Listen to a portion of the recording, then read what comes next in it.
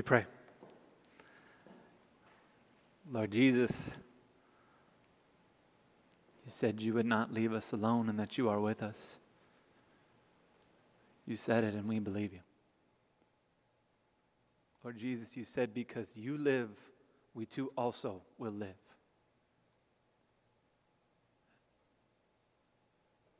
You are our rock.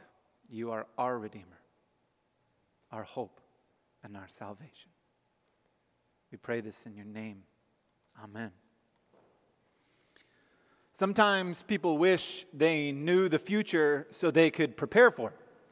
Know the right places to go, the right things to say, the good burritos to eat, and the ones not to. I'm talking about you, Del Taco Breakfast Burrito of 2016.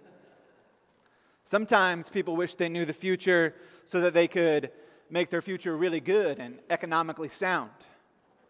But because of Back to the Future 2 and Biff Tannen, we know that's not a good idea. That dude destroyed Hill Valley and turned it into a casino.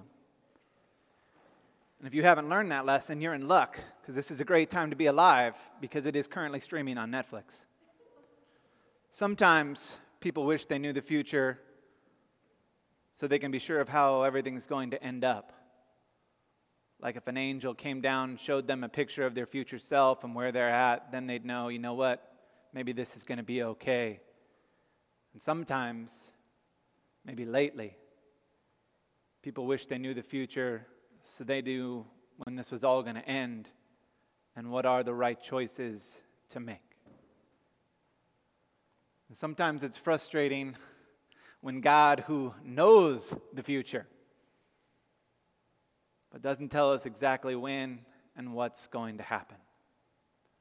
But the Lord does tell us how to prepare for the future. He tells us that this future of ours is working towards good. He tells us how it's going to end and that through it all, He will be with us. And sitting around with the disciples in the upper room in an unassuming and powerfully deep way, the Lord speaks and the Lord promises. And I'd like to look today and contemplate the first 3 verses of our gospel text together. Verse 15 says, "If you love me, keep my commands." Jesus said that His followers show their love for Him by listening to Him and responding appropriately. Love is more than lovely words. It is commitment and conduct.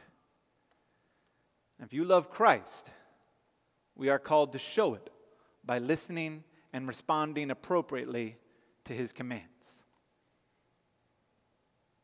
A lot has been written and taught on how to love, ways to act, ways to think, ways to speak.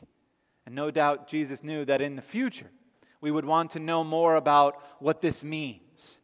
And I find it very interesting that in our text today, Jesus says, "If you love me, keep my commands," comes right before our next 2 verses. And then again at the end of our gospel text today, each time He says this, it comes in the midst of relationship.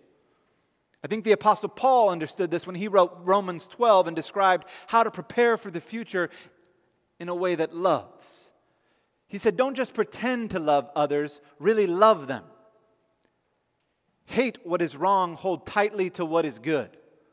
Love each other with genuine affection and take delight in honoring each other. Don't be lazy and work hard. And serve the Lord enthusiastically. Rejoice in the confident hope. Be patient in trouble and keep on praying. When God's people are in need, be ready to help them and always be eager to practice hospitality. If the best way to prepare for the future is to keep the Lord's commands, then we must pursue a future of loving and being in relationship with people. People who are lost, people who are broken, people who are hurting, people who have different opinions, people who are afraid, people who are bold, people. And if we stay in Romans for just another moment and we think about how God is working towards good in our future, is it not important to remember that in the future of good, He is not just working towards good for us, but that He is using us to work good for others too. And when we see that verse in that light, of knowing that He is using us to be good for others, that brings a whole new level of commitment and participation and relationship to it, does it not? So if I may be so bold, I'd ask you to spend some time meditating this week on how you can best love the people that God has placed in your life right now. Maybe it's an apology. Maybe it's taking out the trash before being asked. Maybe it's a phone call, a prayer. Because even at home, we are in this life together. We are one people of God, in relationship with one another, loving each other. The text continues and says, I will ask the Father, and He will give you another advocate to help you and be with you forever, the Spirit of truth. Remember, in just a little while, Jesus is going to the Father. The disciples will no longer have the physical presence of Jesus, and so He promises not to leave them alone, but is sending them the Spirit. He knows that the future is going to have moments of pain and suffering. We'll have times of not knowing. We'll have times of trial. That it'll be a time of change, new adventures, that there will also be joy and excitement. And so He says, be confident of this in your future. You will not be left to your own fate. You will never have to wonder who will help you, who will carry you, who will hold you, who will pull you through. This is the promise He gives to us. He gives us the Holy Spirit. The Holy Spirit, the giver of life, meaning the one who brings us to faith in Jesus. Broken sinners can't save themselves, but our Jesus has won for us what we could never achieve. He takes the initiative in relationship towards us. Holy Spirit, who spoke through the prophets and the apostles, whose words are truth, and not even His words, but are the very words of God Himself, found and given to us in Scripture. You realize that the Lord calls us friends because we are not left guessing or wondering what to do, where to turn. For He has told us. The Holy Spirit who enables us to grow in faith, gives us gifts to love and to serve. Growth and presence not just when we're good and not just when it's convenient, but always. The Holy Spirit who intercedes and prays for us when we don't even know what to say. The text calls the Holy Spirit the advocate, one who is both comforter and counselor, giving us what we need and guiding us in where to go. Spiritual formation is what the Spirit does. It forms the resurrection life of Christ Jesus in us.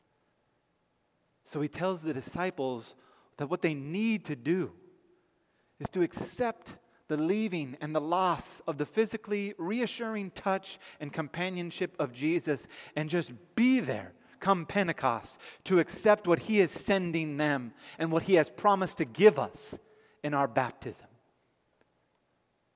The Holy Spirit. The promise of salvation, of hope, and a future that will not be based on sight and not knowing exactly what is going to happen, but a future of faith, of trusting in Him, a future of love that is rooted and connected to Him and to one another.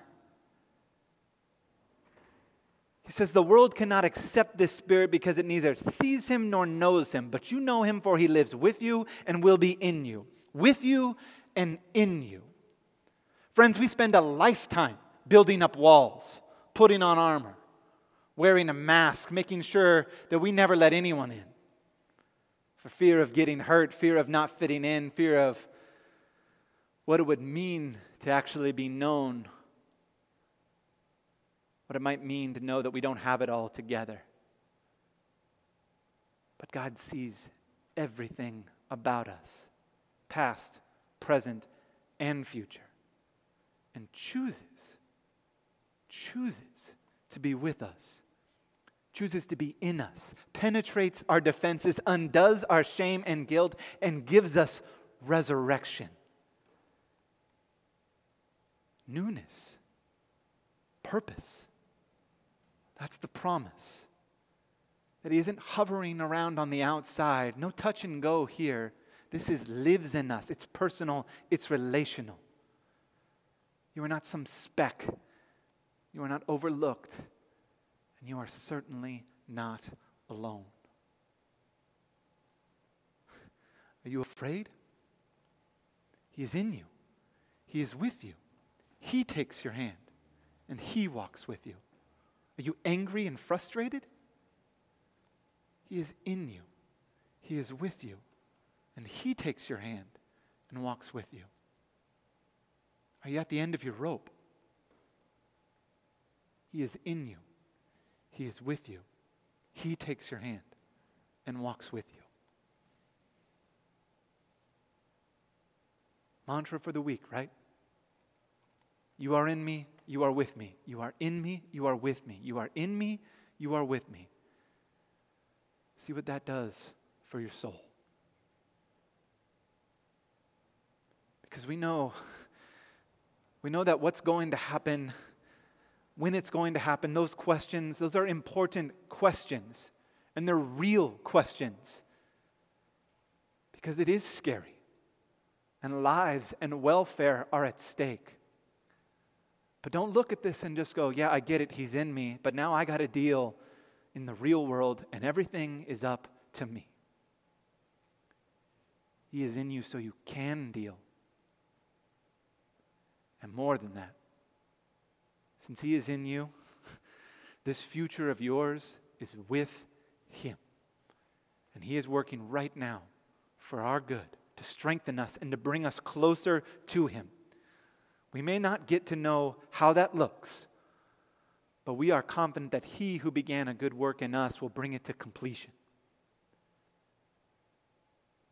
Lastly, in regard to the future, sometimes I like to look at the past.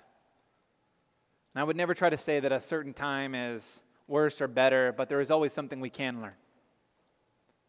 For the early church, when conflicts raged between good and evil all over the Roman Empire, and there were massive engines of persecution and scorn raging against them, Christians didn't have weapons. They didn't really have votes. They had very little money and certainly no prestige. But they didn't have mental breakdowns. They didn't quit and they didn't run. If you're wondering why, it's because they prayed, they trusted, and they loved. And I'm confident that when they look back at this time, they will see that the people of God, the people of St. John's, the people of peace, the people of the entire Pacific Southwest District, in this time did the same things that the people before them did, and God willing, will continue to do. No matter the current circumstances, they prayed, they trusted, and they loved.